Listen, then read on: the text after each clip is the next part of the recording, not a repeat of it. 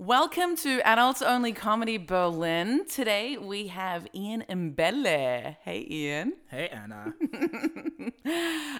Okay, so I did it last time. Let's get you to introduce yourself a little bit. All right.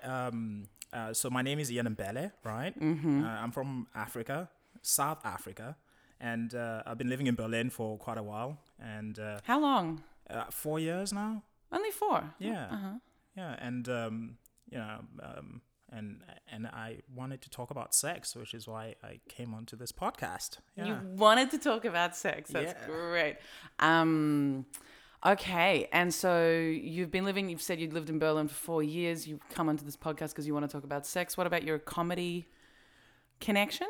Right. So in which regard? Sorry. How would you you produce a show, right? Well, no, I haven't quite started, but there's one in the pipeline. Yeah, I'm sort of like a victim of the whole lockdown situation. I was supposed to have a show on I think on the Tuesday that everything sort of like shut down. Oh no! But yeah, I mean, I'm just gonna have to wait until the restrictions are lifted. But yeah. Other than that, yeah, that's pretty much it. Okay, and you've been doing comedy around. We started doing comedy around the same time, right?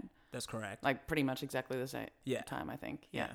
And we actually met. Do you remember how we met?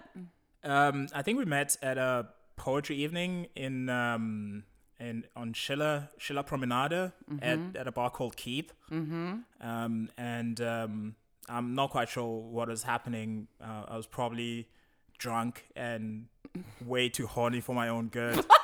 What? Okay. Yeah. So. But that we didn't. We just. How does horniness come into it? That's normally what happens to me when I'm in bars and I'm drinking. I remember some details, but I don't remember how I sort of like conduct myself around people. So this is why I sort of like put the horniness in front so that people can sort of like say, yeah, you were totally out of order, and then I can sort of like excuse myself accordingly. You don't trust yourself. Well, of course not. Why not? I think you're a very trustworthy person. Thanks, Anna. You're welcome. Like when I met you, I would never have thought about your horniness in that memory. Sorry, you almost choked on your coffee there. Yes, it was a poetry. What was it? No, it was called Whiskey and Words the Night, and you told a story about your time in Cyprus. In Cyprus, Yeah. Because you were in the army, the Right. British Army. Yes, correct. Yeah. Yeah, and you told a story, and everyone was laughing, and you were like, "Why are you laughing?" I was totally confused. It was not my intention to get everybody laughing. I was actually just telling a story about what happened while I was on Mount Olympus in Cyprus, and people were laughing. But I think they were laughing because they thought I misunderstood what was supposed to be happening that evening, which wasn't the case at all. I was there to tell a story, but I think it went on for way longer than everybody expected it to. It was very long. Yeah. But remember. I was sort of like getting into it. Like, Yeah. There was something about chickens. Yeah. And a radar and Yeah. a fence. Yeah. That's my memory. Yeah. And I was super horny that night.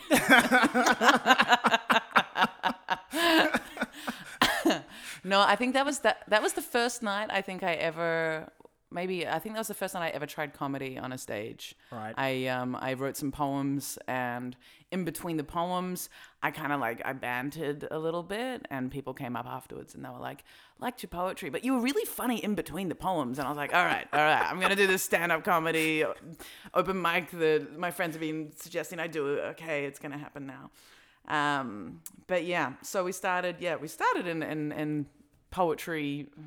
Started in poetry and then both moved to comedy. Yeah. Okay. So you mentioned when you came over that you have done your homework. You've listened to the last 2 podcasts. Yeah. And you've straight up said that you want to talk about sex. So what's the thing that you are most interested in talking about? I kind of like Berlin generally. You know, like when I first moved there, I come from like a really conservative background. Like I think the first time I I got caught masturbating. My grandfather walked into my room, right, and he didn't knock, and then he saw me with my hand on my penis, right, and he kind of kept eye contact with me a bit too long. Yeah, and then he. Did you continue stroking whilst I you were did maintaining? because I didn't know what else to do, right? Like, and so yeah, he closed the door and he never really spoke to me about it. Yeah, and so my grandmother came over to me and was like, yeah, so your grandfather told me that he kind of like caught you in a compromising position. In a compromising position. Yeah, and I was like, what are you talking about? What do you want me to say? Like, yeah. So you played dumb, or you just didn't know what the next step was supposed to be? Yeah, I think I just didn't know how to respond really, especially if it's my grandmother. If it was my grandfather, I would be like, well, you've got one as well, so like you know what's going on here. But Yeah, like maybe you could teach me something about my body. Don't know if I would have put it like that. Yeah, no. Okay, and so she was like, and so what happened in the interaction? Well, that was it really. Like, She just said he caught you. yeah, and then she didn't really know what to say afterwards. So that was. This is. I think this is as far as I've ever had a conversation about sex with anybody who's close to me. Everything else I kind of like learned at school.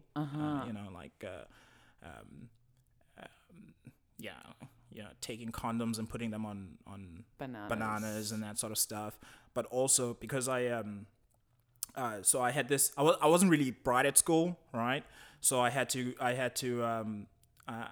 did like extra cultural activities so I could get into university, right? And one of the things that I did was I volunteered at a children's orphanage. Wow. Yeah. And I like how this is coming up on the adults only comedy. An orphanage. I'm curious how this is connected. Yeah. So this children's orphanage, right, was an AIDS orphanage. Oh. Yeah, and I was 16, so I saw all these kids who sort of like contracted HIV/AIDS from their parents, and this kind of like put me off sex up until I was like 22 or something. Yeah, I can imagine. Yeah, so. And also because the education around how HIV was transmitted was really not great for a long time. The education was, like, just stay away from those people. Heaps of discrimination, right? Yeah. So this is why when I first arrived in Berlin, I was kind of like, everyone was sort of like really open about sex, whereas I was like this sort of like awkward man thing that didn't know how to really deal with sex. Yeah. But you didn't go straight from the orphanage to Berlin. Like, you were in London for a while. Yeah. And then you were serving in the military. And then there was so from South Africa to Berlin, how many years were between? Between South Africa and Berlin? Yeah. Shit. Because you're 30, how old are you? 35. 35? Yeah. 35, okay. And so... Yes, was it? So that's like... I arrived there 4 years ago, so between South Africa and Berlin, it would have been maybe... 10... 11 years? Yeah. So in that time, though, what was your... So you said up until you were 22, you were put off sex. So at 22 was when you first had sex? Pretty much, yeah. Pretty much. Yeah. And was that in South Africa or was that in somewhere else? That was in England. That was in England? Yeah. Uh-huh. Yeah. With some beautiful English girl? I wouldn't say beautiful. Because I was with a bunch of guys and everybody was sort of like drunk and yeah. Virgin. Well, no, not like that at all. Not like that at all. Like I don't think they even knew. It was just kind of like I was kind of like drunk and I'm like, yeah, do you want to have sex? So I was like, okay. I mean, I've never really used this, but let's find out how it works. And It's adorable. I've never really used this. Like, it's a special pencil in your pencil box at school. It's like, this color I've never used. Yeah, okay, so you were out and about and the boys were like, yo, let's get some pussy. And you were like, yo, yeah, okay. And then you got the opportunity and you put it inside someone. That's great. It's exactly how it happened, Anna. It's exactly how it happened. Yeah, right? Correct me if... No, that is exactly how it happened. Okay, and then after that... Except the boys were all girls, yeah. Except the boys were all girls. Yeah. So you were with a bunch of girls that were like, let's get you some pussy. Yeah. They were like, because we're kind of like staying at a girl's house, and I'm like, yeah, let's play like some sort of games where people sort of like touch each other and stuff. Smooth. Yeah. I was into it. I was like, yeah, okay, I'll do it. Like, did you put on girls' clothes? Because that's always a nice little foreplay thing. I didn't, but that would have been great. But I think it's probably a good thing that I didn't, because I could sort of like do that later on. Like, you can build up to that. Yeah. So you were at a girl's house with all these girls, and you had sex with one of them. Oh, you had sex with multiple girls on your first time? Oh, Ian, you're so bold. I don't want to steal a tagline from the wonderful DRS, but wow, that's awesome. It was funny. It was funny. How many girls did you sleep with the first time you had sex with a woman? 2, I think. Just 2. Yeah. You think 2? Like, it's not something you because I was drunk. Like, I'm pretty sure. Like, I went to bed with somebody different, and I woke up with another person who was different. Bravo. That's great. That's a very surprising initiation. Wow. And then from there, it was like that just opened up your penis adventures from that point on. No, actually, that it kind of dried up from then onwards. Like, because I was in the military, and there was a lot of moving around, and so I never really. I mean, I think I went once to Ayanapa. Ayanaka? Ayanapa. Yeah, in Cyprus, and it feels like it's sort of like similar to Magaluf in Spain, really, where people just go there to have sex, and yeah. And I haven't heard of either of these places. I wasn't familiar with any of them either. So when I got there, I realized, oh shit, this is like where people come to have sex and get drunk, and okay, yeah. And so when you were there, that's when it kicked off again. Yeah. Okay. And then after that, it was... Oh, you were in Australia for a while too. You've lived in Australia. That you must have got lots of... No, actually, I got shit scared in Australia. Why? Because though I saw like a bus ad in Australia, right? Yeah, and it was like it's something to do with it wasn't gonorrhea. It was something else. It was like, oh yeah, just be careful that you might contract this. What was it? Not chlamydia. Not chlamydia, no. It was something else. Herpes. No, not herpes. It was something else. That's the scary one. Let me go through all of them. Yeah. Syphilis. It was syphilis. Yeah. And I was like, and this was when I just arrived in Australia, and I saw this. I was like, holy shit. I am not going to have sex in Australia. And I didn't have sex in Australia. Oh my God. Yeah. So you went from South Africa, where it was HIV terror, to then English quality, fun times. Then Cyprian, you fucked in Cyprus. Yeah. You fucked in Cyprus. Yeah. Cyprians? Tourists? Mostly Scandinavians. Yeah, you did. Nice. Okay. Good. And then I don't know why I'm applauding that. I think it's just a nice, like, I like the idea of you having sex with, like someone that looks the opposite of you, like blonde and white, and it's great, to be honest. Right? It's like very aesthetically pleasing in my mind. When it was happening, I kind of felt like I was one of those black guys in sort of interracial porns. I was like, holy shit. Yeah, well, you were, except it was real life. Yeah. And yeah, no, it's hot. It's good. That's good.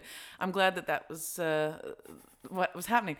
And then and then you ended up in Australia scared of syphilis. That's that's a shame because Aussie girls they have a reputation, right? There's a reputation. I think Dragos mentioned that.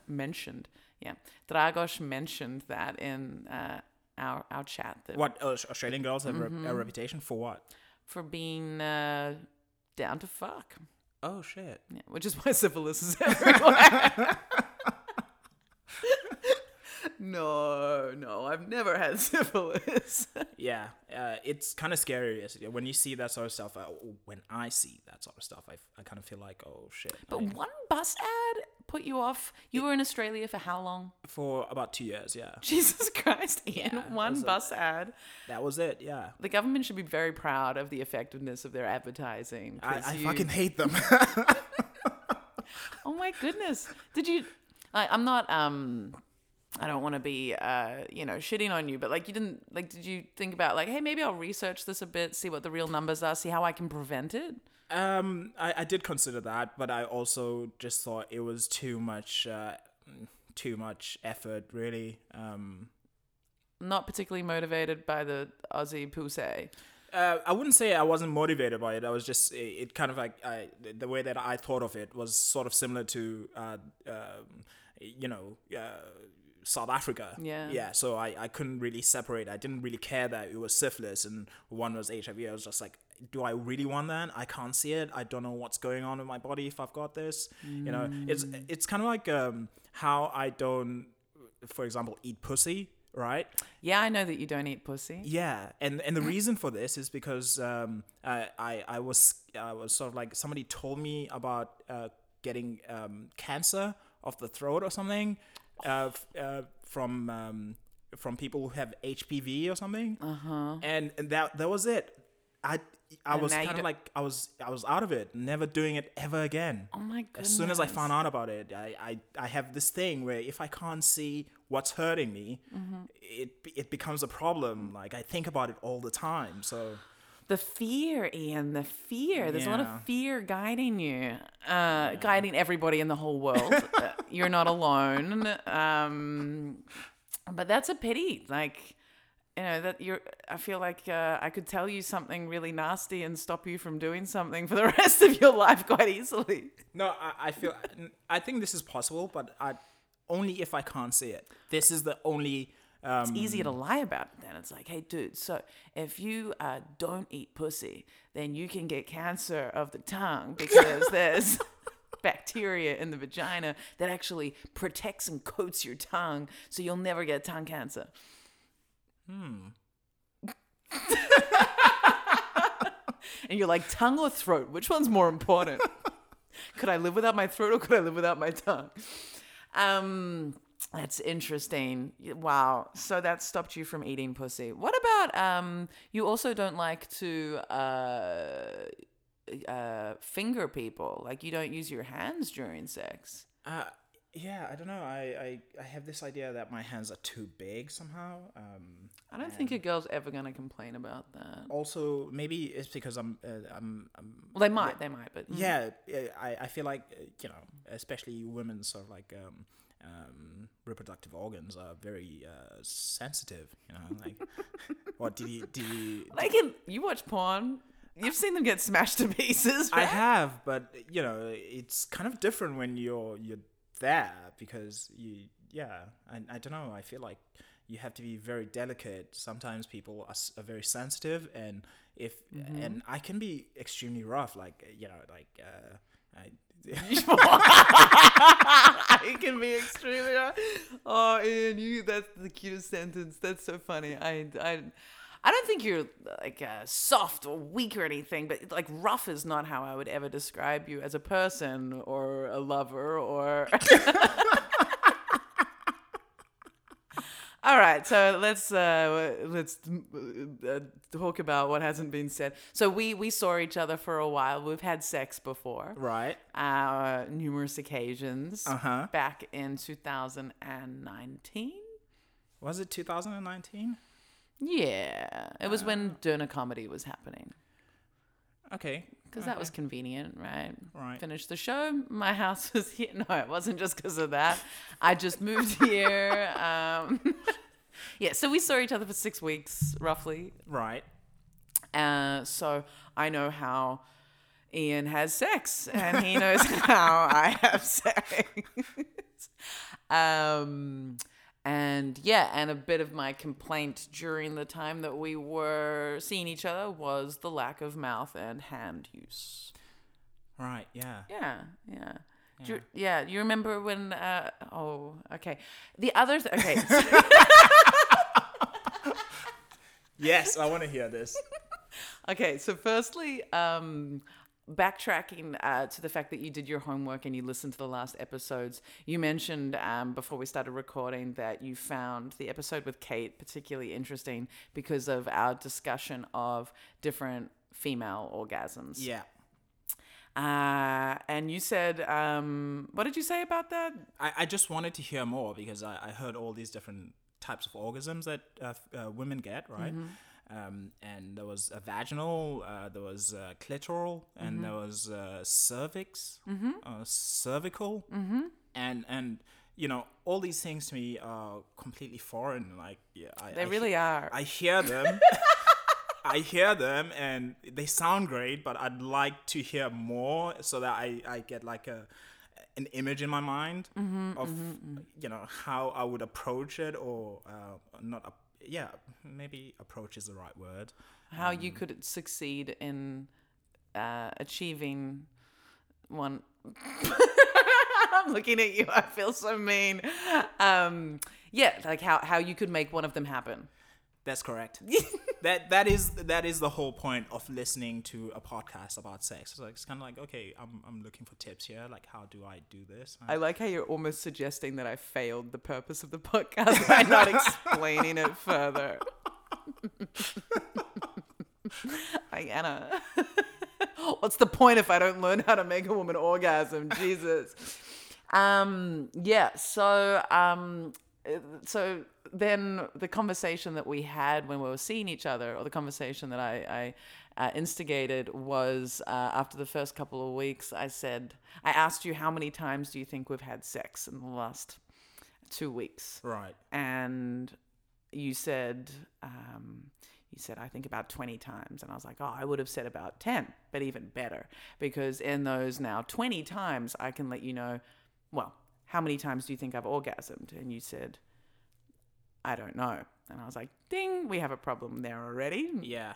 And then I said how many times I'd actually orgasmed. And I think it was, do you remember? No, I don't remember. Yeah. Do you remember the conversation? I do remember the conversation. I think I said something like, it was between 2 and 4. You orgasmed 2 or 4 times? 2 or 4. Holy shit. Yeah, but you had nothing to do with it, Ian. Okay, I think this is good because I was like, holy shit, I can't believe I did that.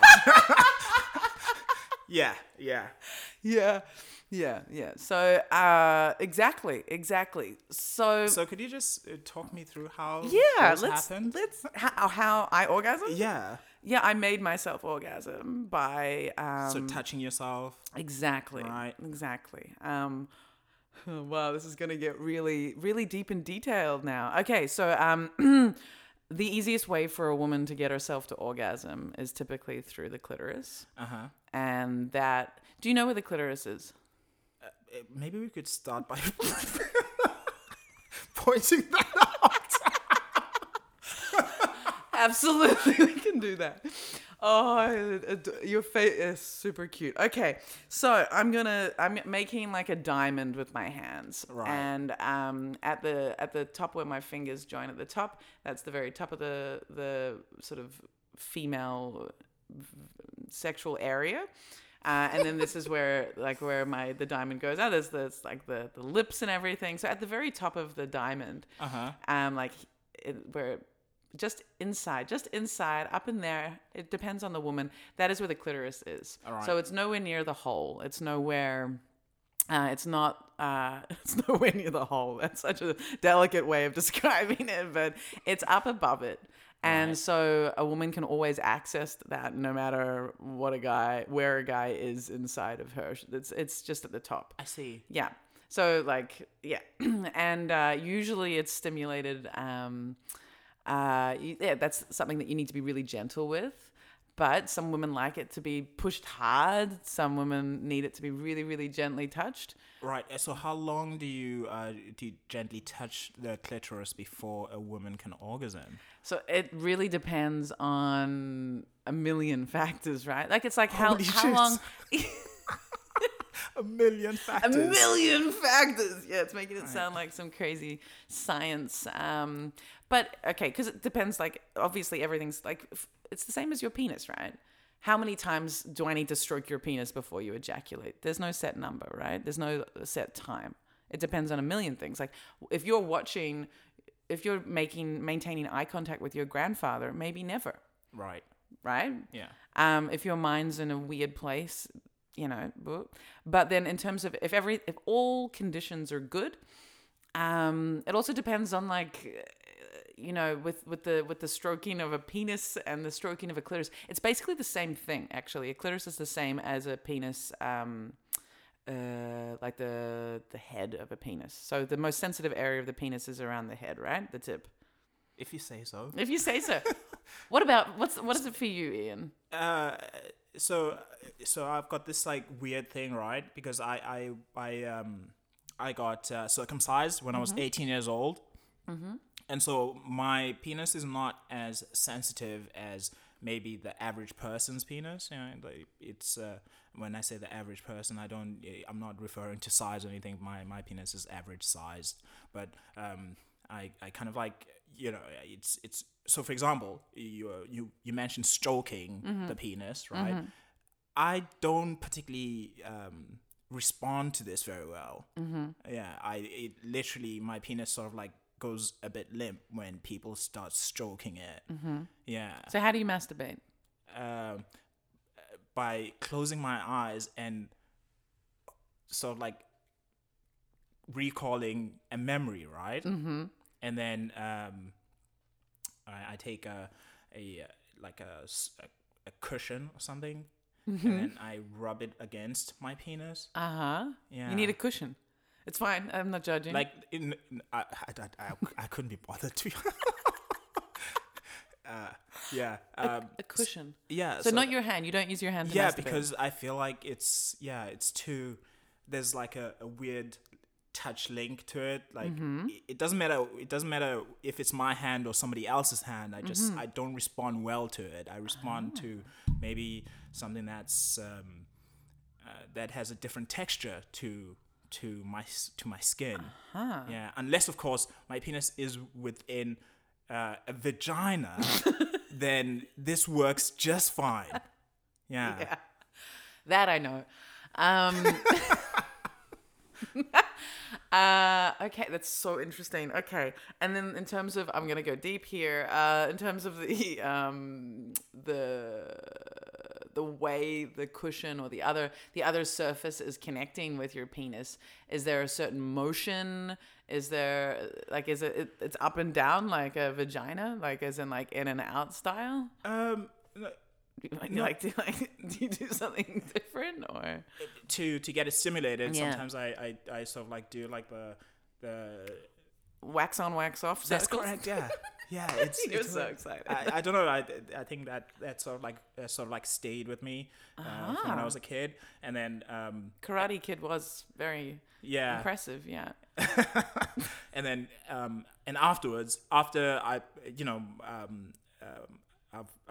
conditioned it, and it's sort of like it's not. And then I can just sort of like stroke it up and down, and then you warm it up with a bit of wax on, wax off, and then it becomes it's a long process, Like I kind of. How long does it take you to masturbate usually? On a normal day, 30 minutes. Oh wow! Yeah, it's like 30 minutes. Yeah, I kind of like have to sit there for a while, and it's like a proper activity. Yeah, you can schedule that in. Yeah, it's pretty fun. Like it's like, sorry, I can't make that today. I'm gonna be masturbating. It's pretty much how it goes, actually. Like, this is why I don't see people. It's like, I'm masturbating today. Just calm down. I'm not going to be able to make it. With your freelance work opportunities. So you want me at 2 p.m.? Nope, I will still be masturbating. Yeah. This is what happens when you get circumcised at 18 with a blunt spear. Yeah. Shit, yeah, it was the blunt spear. Yeah. Yeah, that's right. Yeah. I was going to talk about other people that have been not specifically naming names, who've been circumcised later in life, but I have met quite a few guys who've been circumcised later in life, like in their 20s. But the blunt spear thing is very interesting, and I do want to go into details about how to make a woman come. Yeah. I want to go there. But I also want to go. yeah, I know. I want to educate like you're wanting. I don't want to disappoint. And also, it's going to change your future. All right. And other women's as well. No, but I think this blunt spear circumcision is very interesting. Can you just give some, if you're comfortable, give some details around that? Yeah. I mean, it's most people who come from a certain tribe in South Africa get circumcised at when they're 18. It's a choice, of course. You can refuse to do it, but mostly it's kind of like a sort of like a peer pressured sort of thing where people the same age as you are go out into the bush for about 3 months, and they go 3 months. That's such a long time. Yeah, so it's a whole thing. It's a whole thing. Yeah, like where people go out for 3 months. You get circumcised and then you heal. After 2 weeks, you heal, and then you go and catch your own food, and you learn about the fauna and animals and shit like that, and you have like elders come and tell you about what it's like to be a man in the world and how to treat other people. I mean, you made rabbit ears when you said elders. Why? Yeah, sometimes it's just a guy who's been to the city, who's not that much older than you, like maybe 3 years older than you or something. Wow. Okay. Yeah, and he just has a different experience from everybody else around here, so they get to tell you about that experience as well. Okay. Yeah. Like he wasn't scared by the HIV orphanage, and he's had sex with. Yeah, so they tell you all that stuff, and then you ask them questions, and they can't answer questions, and then you realize they're talking a lot of shit, and not all of them, but sometimes that this is the sort of thing that happens. Yeah. So not particularly trustworthy elders. Yeah, not all the time. Like if you ask questions and people can't answer them, then you're kind of like, okay, I can't take this seriously. But generally, like most of it really is about just telling you how to sort of like behave around other human beings. Generally, like you sort of like treat people with respect, and don't use violence, or don't be physically aggressive with people, but do defend yourself. That sort of stuff. It's typical, like the typical stuff that people would be taught anyway. But they do this after they've cut a bit of your penis off, and yeah. Jesus Christ. So it's kind of, okay, so it's like a philosophical, ethical, almost religious retreat in a way, but the retreat's kind of survival based. And does the circumcision happen within the first week? Or? It happens immediately when you get there. Sorry, I was just like motioning you to stop playing with your zipper, but this is an intense topic. You can play with your zipper, but it's just going to be better for the recording. Okay, and so with a blunt spear, why do they do it like that? I don't think it's always with a blunt spear, but this was the feeling that I got. When they cut it. Yeah, so it was really scary because I was also the first one out of the three people that were getting circumcised. Then they circumcised me first because they thought that if I saw the other guys being circumcised, I would fight them off. Because you were the bigger one? Yes. That was pretty much it. So they're like, you go first. And then if you go first, the other guys would be like, okay, well, he's done it, so maybe we should also do it. And yeah. Wow. Do you think if you hadn't gone first that you would have fought them off? I think so. yeah, I think you'd be like, fuck that. Yeah, because I remember when it happened, I actually like a couple of tears fell out my eye. Just a couple? Yeah. Just a couple, Ian? Yeah. Oh my goodness. I was like, what the hell did I just do? Oh my god, I could have died. Yeah. But it was when I look back at it now, of course, it was like, oh yeah, cool, I did that. I can tell stories about it. Did you see it happening? I did see it happening. I saw the blood coming out. Like I saw the foreskin where they cut it off, and the guy took it and he showed me it, and he was like, well, you're done now, you know. It was like, okay, we're gonna put like you know when you get corn, right? You get the bit of skin that covers the corn, right? What's the husk? Husk. That's correct. Yeah. So they took the husk and then they sort of used it as a wrap. Yeah. As a bandage on your As a penis. bandage, yeah. And they obviously put some herb as well, which I wasn't familiar with. And they're like, okay, as long as you keep that clean, and you change the husk every couple of hours, you should be fine. And it was true. I was fine after 2 weeks. I didn't really, nothing bad happened to me. But every time the guy came to change the husk, he would be like, my penis would be sort of like, I would have a boner, right? And he would be like, man, your penis is big. And I was like, yeah, I know. You're giving contradicting information now, because earlier you were like, it's average. Yeah, no, but I mean, But what? I was, I was. You were 18 and, Yeah. and penis proud. Yeah.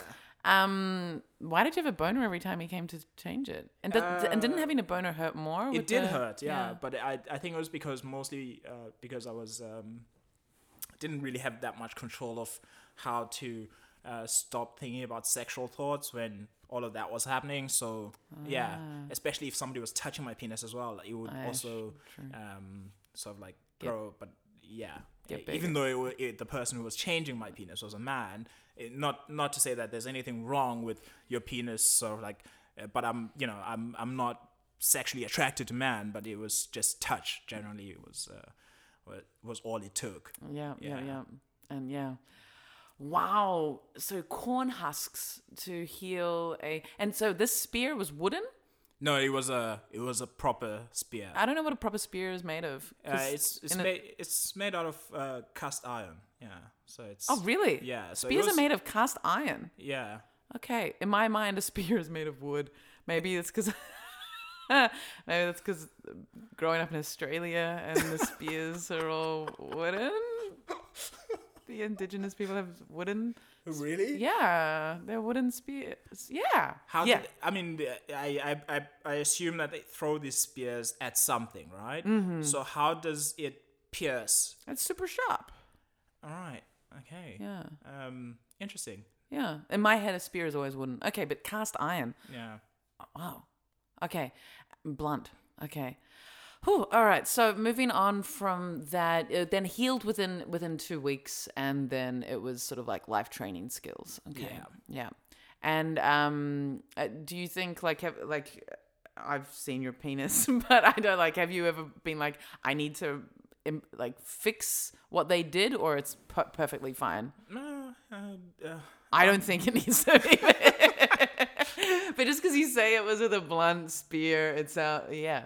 Are you happy with the finished product? No, I'm generally the sort of person if it's not broke, don't fix it. Yeah, if it's not broke, don't fix it. Yeah. So so far my penis has been fine. Like it's not really let me down in any way.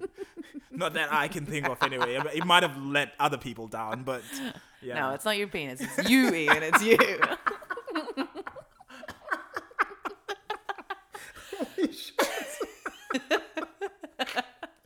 We're not going to blame the penis. But no, I only bring that up because you said that because you were circumcised with a blunt spear that you feel like your penis is less sensitive. I feel like I feel like my penis is definitely less sensitive. But I wouldn't say maybe it's I would say just because I saw it with my own eyes, and maybe it might have had like some sort of effect on how I feel, how I feel my penis generally. I feel like we're talking a lot about my penis. Yeah, me too, actually. Yeah. Okay, we can move on to my vagina.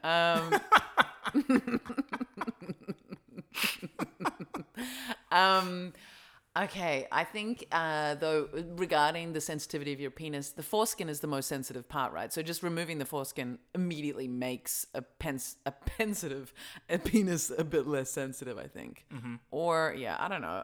I'm not an owner of one, but I understand that there's a lot of sensitivity. Basically, so penis sensitivity, like women's orgasm sensitivity, clitoris, foreskin, basically the same thing. Right. So what you do when you play with a woman's clitoris, I think the way to get a woman to orgasm is to ask her questions and to experiment with her. Ask her what she likes. I think it's first place is always communication. In terms of finding the clitoris, there was that map, and you can always, Ian, there's always Google, right? There's always Google. Right. I feel like it's far more stimulating to actually ask a person and get true, but it might be more effective and immediate. But yes, let's do it. So yeah, as I was pointing out before, clitoris is up there, and then in terms of stimulation, it's similar to the male foreskin, whether it's like up and down rubbing or wax on, wax off circular motion. Right. You can play around with both options. All right. Usually a tap, not so effective, but you can. Who knows what the woman wants? Every woman's different. And in terms of pressure, how much pressure, same as like a foreskin on a penis, or like the tip of the penis area or everywhere on the area. How hard it needs to be touched, or how gentle, or how fast, how slow. It's all about communication, sadly, because it's always awkward, right? It's awkward talking about it. Would you say? I love talking. But about sex? I generally, yeah, okay. but I mean, I don't have a problem talking about sex either. Like but I feel like it's really hard to talk while you're having sex, because you're trying to have as much fun as possible, and sometimes if you're doing a physical activity and you're talking, this can affect how much fun I could have. Anyway, so this is my issue with talking. Like, not talking about having a chat, right? Just like direction wise. Like, is that good? Yes. Like, harder, slower. Give me one. Like, giving options is always like, if I think the thing with talking during sex, or by talking I just mean communicating about pleasure. Right. If you want information to be more effective, like to have successful sex, then the easiest way to communicate is to give two options. So it's like, not yes or no, answer questions. No. Don't make them like tell you that you're doing the right thing or the wrong thing, but like softer, harder, same. Or softer or harder, or is it good? And then you've already said the things, so it's not them creating a critique. Okay. You're giving the options, and maybe there's no critique, and it's less scary, I think. So, all right, so that's the clitoris. And in terms of stimulating a clitoris, if it needs to be wet, right? Everything needs to be moist. You can't just like bang on a clitoris and it's gonna feel good if it's dry. So what I need to do is use my own liquid to make the clitoris wet as well. Does that help? You could use her liquid. Okay. You could just ram your fingers in her mouth. Suck this. Here's an appetizer for later. No. But yeah, like you can use saliva, use her saliva. Gets lube if she has it. It's whatever. But saliva is better than anything else I can think I mean, what do you prefer, Anna? What do I prefer? Yeah. I think for ease of accessibility, like saliva is always there. Okay. Yeah. So if you're having sex with someone, using your own saliva on them is pretty standard. I don't think that's you could ask for consent though, I guess. But I think once you're kissing each other, using your saliva on their vagina area or on their penis it's like, once you've kissed, that's consent for using saliva. Right. I don't want to tell you. Okay. The thing is, though, like with STDs, and you talked about syphilis being something that scared you. Actually, I found out with all of my great experience with STDs, chlamydia can be transmitted through oral sex. So you can give someone a blowjob, and somehow you can. I don't know how it works exactly. I don't know the science, but it's the blower can contract chlamydia from the penis with their mouth. But I mean, the blower is not always to the penis, right?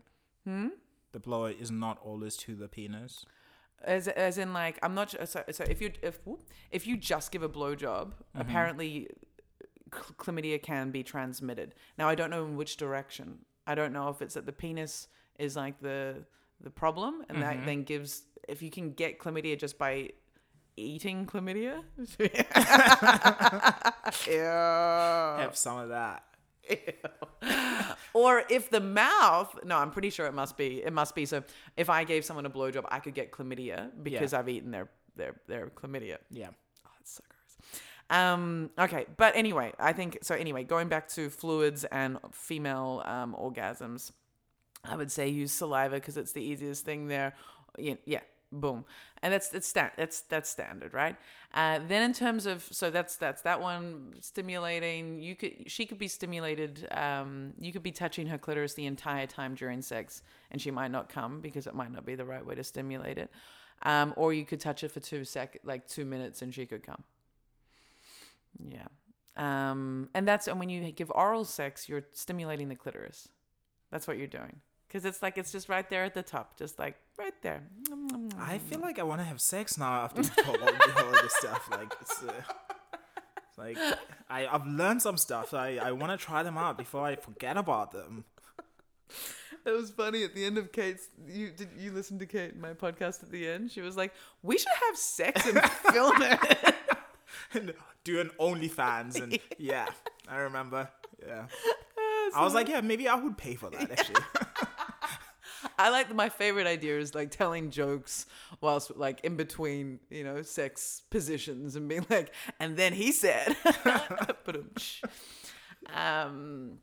okay, so then, all right, let's do a little bit more education. Then from the clitoris, oral sex is all clitoral stimulation again. But then there's the vaginal orgasm. So that's inside the hole. And finding that, again, it's asking. Like, I don't know. Usually a penis will do it. Not always, actually. Often not always. But sometimes a penis will hit that spot. In terms of fingers, actually, a Switzerland-based comedian. Do you know Ahmet? I've heard of Ahmet.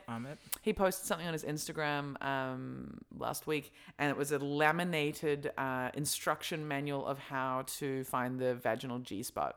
Right. Yeah, and I'd never seen anything like that before.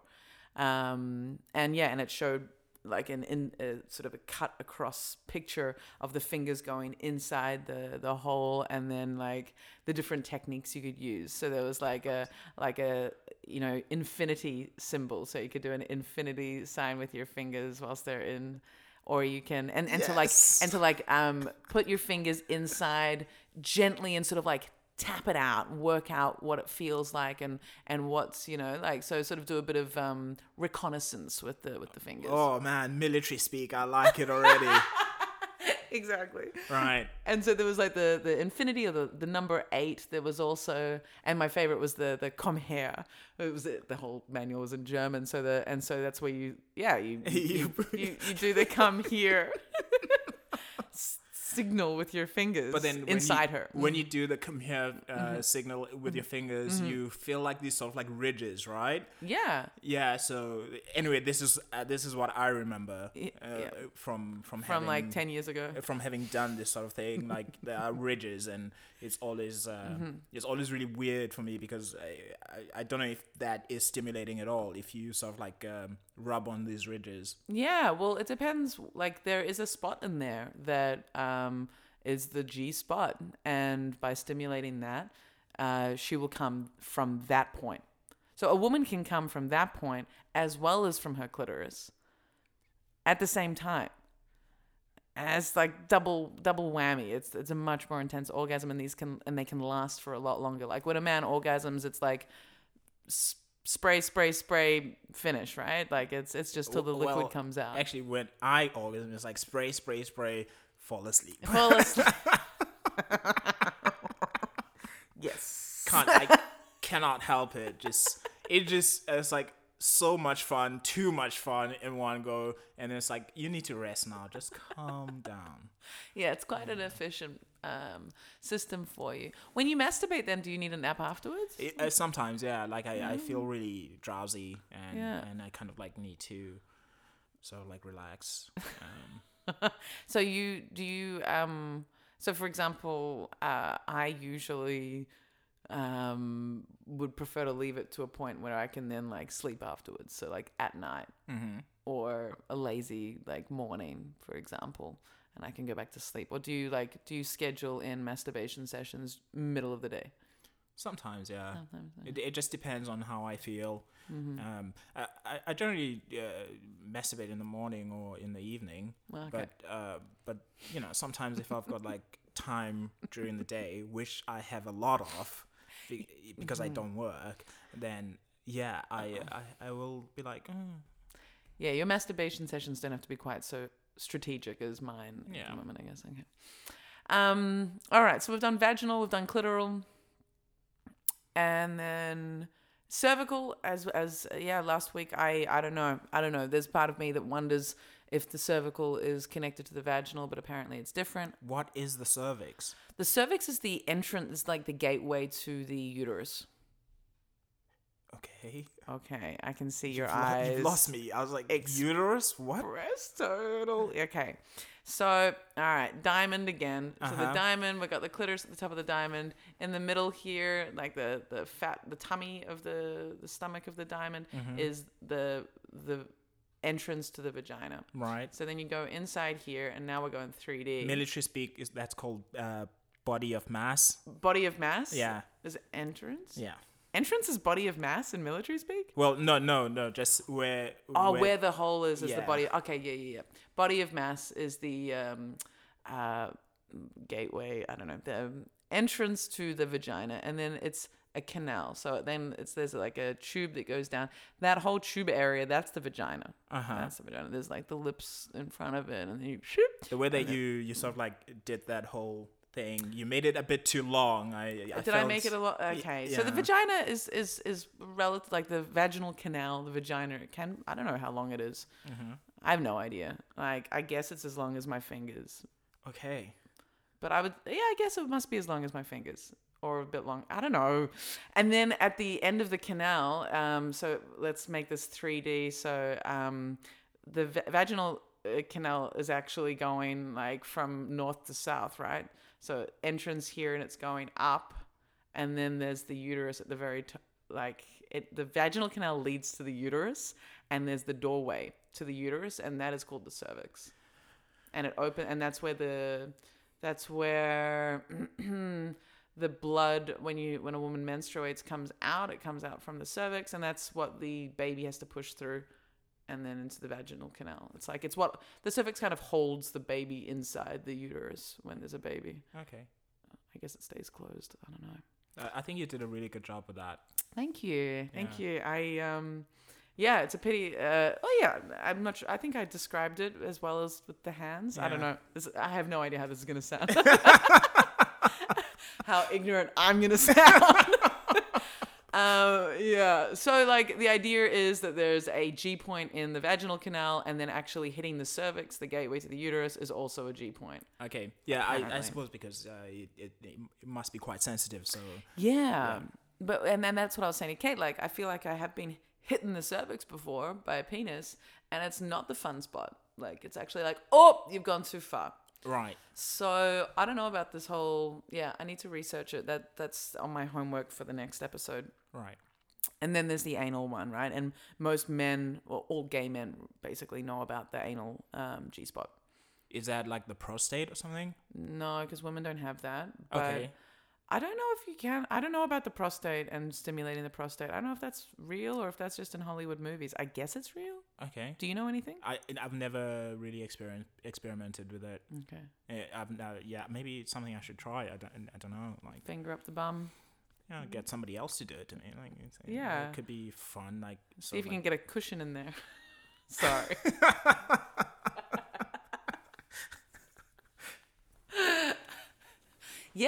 I'm sure there'd be lots of people who would love to help you with that. Yeah. I can think of a few now. You have numerous male gay friends, right? Yeah. That are sad that you're not gay. Yeah. Are you inviting people right now to offer those services? Absolutely not. I'm trying to sort of like stay as because conscious of actually getting sick because I don't work and I don't really think I've got any health insurance, so I have to be very careful about how I interact with people. Did you just go straight to health in regards to gay sex? Did you go from? Oh no! Oh, I thought you were talking about Corona and me having sex. Oh no, I was talking about gay men offering to penetrate your butthole. Oh no! I mean, I feel like there has to be some sort of like chemistry, and since I'm not sexually attracted to gay men, this never really comes up in my mind. Like or straight men.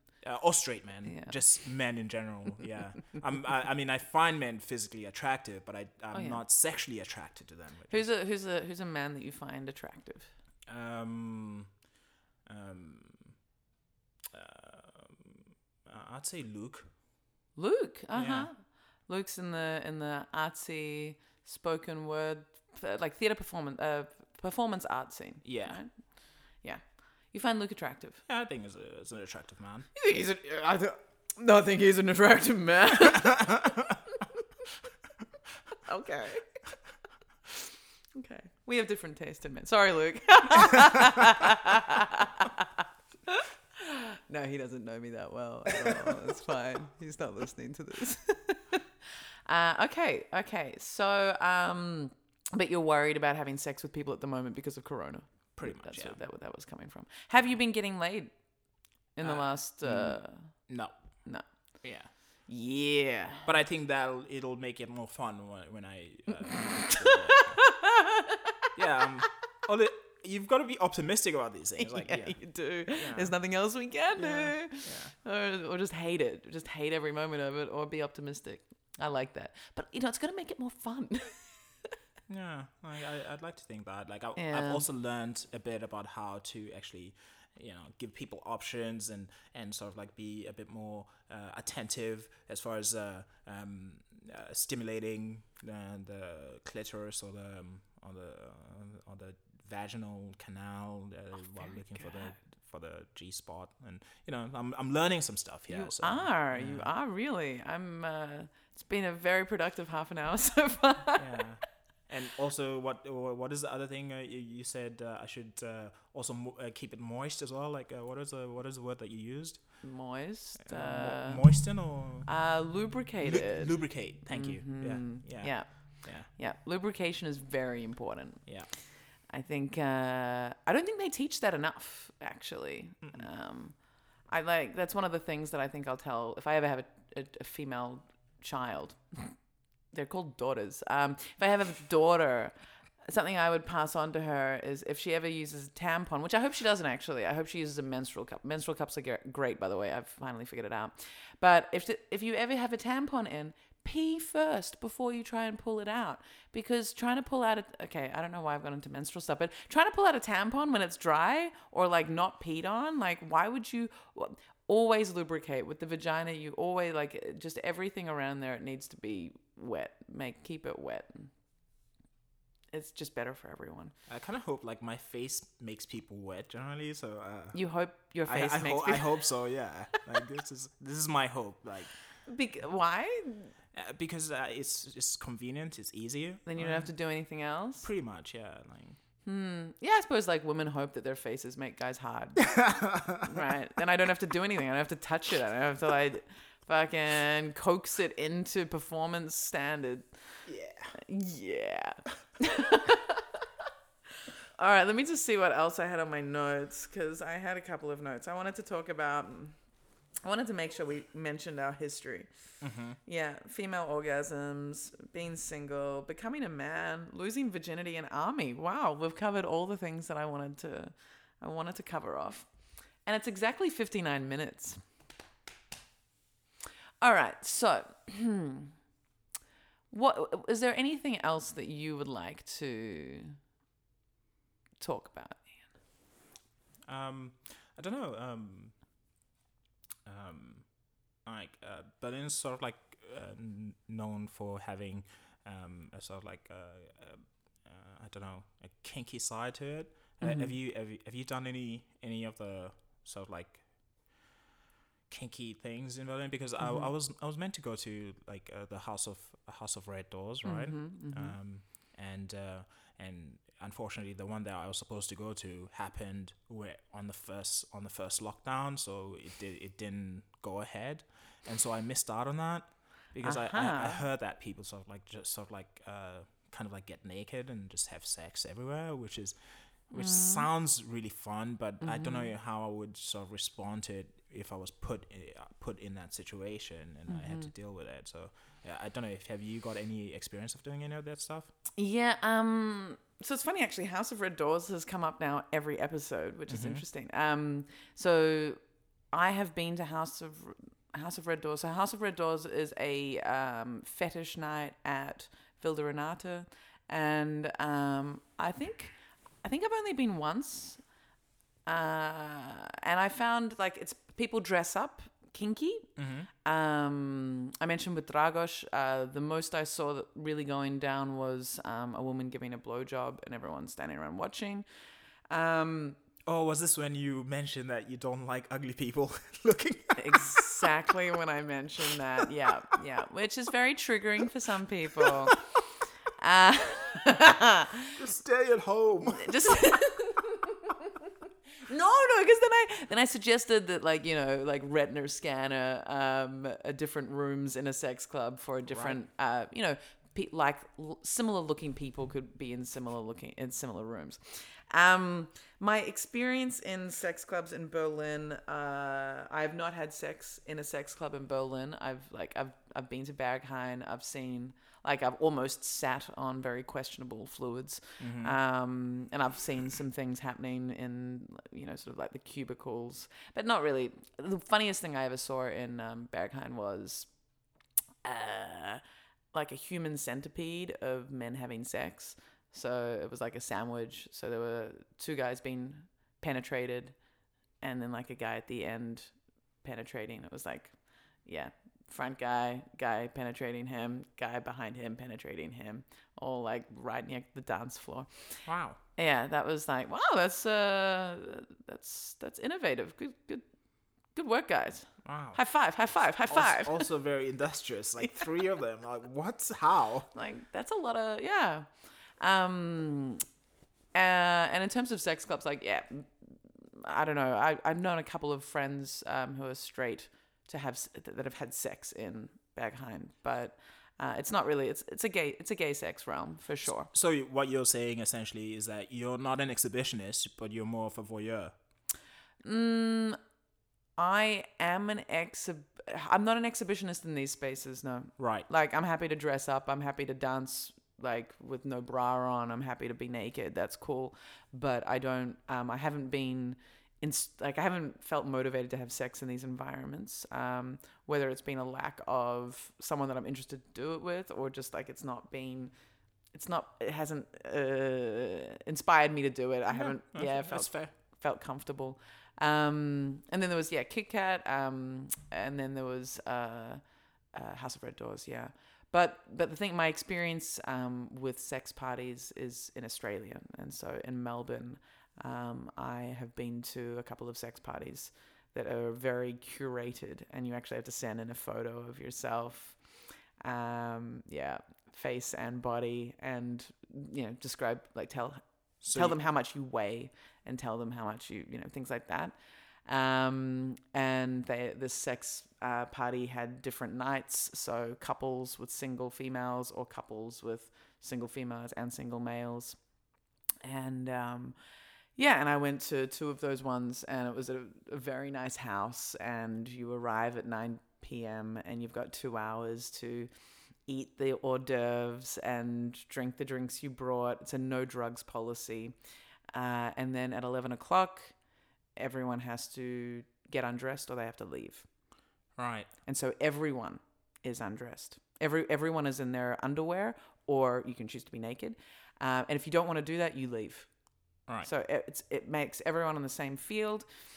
Oh, on this, yeah. And then downstairs, there was a whole sort of downstairs basement area, which is couches and sofas and boxes of tissues and lubricant and condoms everywhere. There was even a swing, and Yeah, and so I did that party twice, and that was great. And that's the kind of sex party I will go to, but I won't just have sex in a club corner or on a couch, or because I don't feel like it's balanced. I feel like there are voyeurs there, which is fine, it's part of it, but I don't want to be the exhibitionist in that voyeur's experience. Okay, cool. All right. So how would the whole process then in the party that you've just described in Melbourne happen? Everybody gets naked, and then people then go speak to people they find attractive, or whatever the case might be, and this is how then things would proceed. Yeah, so you've got the first 2 hours to warm up, get to know people, figure out if there is anyone that you're actually attracted to whilst everyone's still clothed. It's like 2 hours to flirt and see how you feel in the space, and then ding ding, 11 o'clock, and now it's time to flirt when you've got the opportunity to fuck. And yeah. Man, I would be so awkward in that situation. I'll be like, so I came here to have sex, right? Like, yeah, I don't know. I would just say stupid stuff, and you give yourself very little credit. It's it's a strange and it's an exciting situation for everybody there, and the ones that I went to, the first time I went with my ex-husband or husband at the time, and then the second time I went by myself after I had left him. and so going there as a single female or just a single person, it's like you don't have anyone to sort of fall back on and talk to. You don't have anyone to be like, all right, well, let's start fucking and see who joins us. It was just like, all right, who am I talking to now? who am I gonna try to have sex with? And yeah, and I really love the fact that it's a no drug policy. When I went there the second time, there were a couple of people that I knew were on drugs of some sort. Like I think they'd taken coke, and I think there was a couple of people who maybe taken some MD. But the overall policy is like just alcohol, and I definitely drank a bit too much. I think the first time, well, yeah, like now that I'm completely sober, I wish I'd like to do it with absolutely nothing, because it's all about feeling things, and the more, the clearer you are, the more you're going to feel. So that's why I appreciate the no drug policy. But yeah, it's awkward. It's totally awkward at the start, but then it's like, yeah, you're there to have sex, so do it. So yeah, that makes sense. Yeah. All right. So that's my experience. I've never been in, like I think I'm way too shy. So I think sometimes when people sort of like approach me, I kind of like, I don't know, you know, I have this sort of like really weird shyness thing. But then you know, if you sometimes when I get a bit of Dutch courage, I'll pretty much say anything to anyone. Yeah. I think once I was at you know, that Same Heads, and there were these two girls, and I was just like, you guys want to have a threesome or something? And it was totally out of order, but yeah. But you got it. No, I didn't. Yeah, but it was. Was that after a comedy show? That was after a comedy show. Yeah, Tuesdays are not the night to pick up at Same Heads. Yeah, somebody should have told me that. Yeah, go on a Friday or a Saturday. What, at Same Heads? Yeah. That place is my go-to party place. Always really like fantastic, like really weird music, but like good, different stuff. And then everyone there is down to fuck. Right. But like not in like a sex club way, but like it's a really interesting mix of. Yeah, but I mean that's locals. not happening now, so it's, no, I know I miss Same Heads. Yeah. I miss dancing and getting sweaty, and yeah, I'm really looking forward. I miss getting sweaty. Yeah, right. Oh, Mbelle. Okay, all right. I think I'm gonna wrap this up. So, do you have anything you want to plug? I have a comedy page on Facebook. I also have Instagram. I don't do anything comedy related on Instagram. It's just my musings mostly. Yeah. So Instagram is Black Ian? It's Black Ian, but without the C. So it's sort of like Blake, but not quite Blake. Not without the E? but without the E either. Yeah, I'm confusing this. So I'll spell it out. It's BLAKIAN, Black Ian. That's my Instagram. And then my Facebook page is www.facebook.com. I am comic. I am comic. Yeah. EYEAM or IAM? It's IAM and comic. Yeah.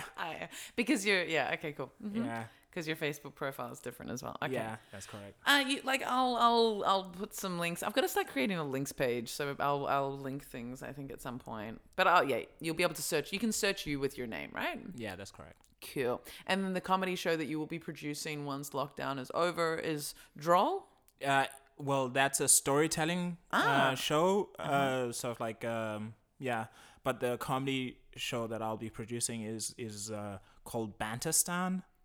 Bantustan. Yeah, it's Stam. Stan. So like a Stam? Central Asian country. You know, like the suffix at the end of Central Asian. Stan. Yeah. Bandistan. Yeah. Cool. Understand. I like it. I'm looking forward to seeing what graphics you put together for that. Yeah. Yeah, cool. All right. Well, that has been Adults Only Comedy Berlin. Thanks so much, Ian. Thanks, Anna, for teaching me everything. Oh, I try. And tune in next week. We're going to have another very exciting, interesting guest. And again, check me out on AF Barros on Instagram or Anna Barros Comedian on Facebook and Anna Barros on YouTube. All right. Bye.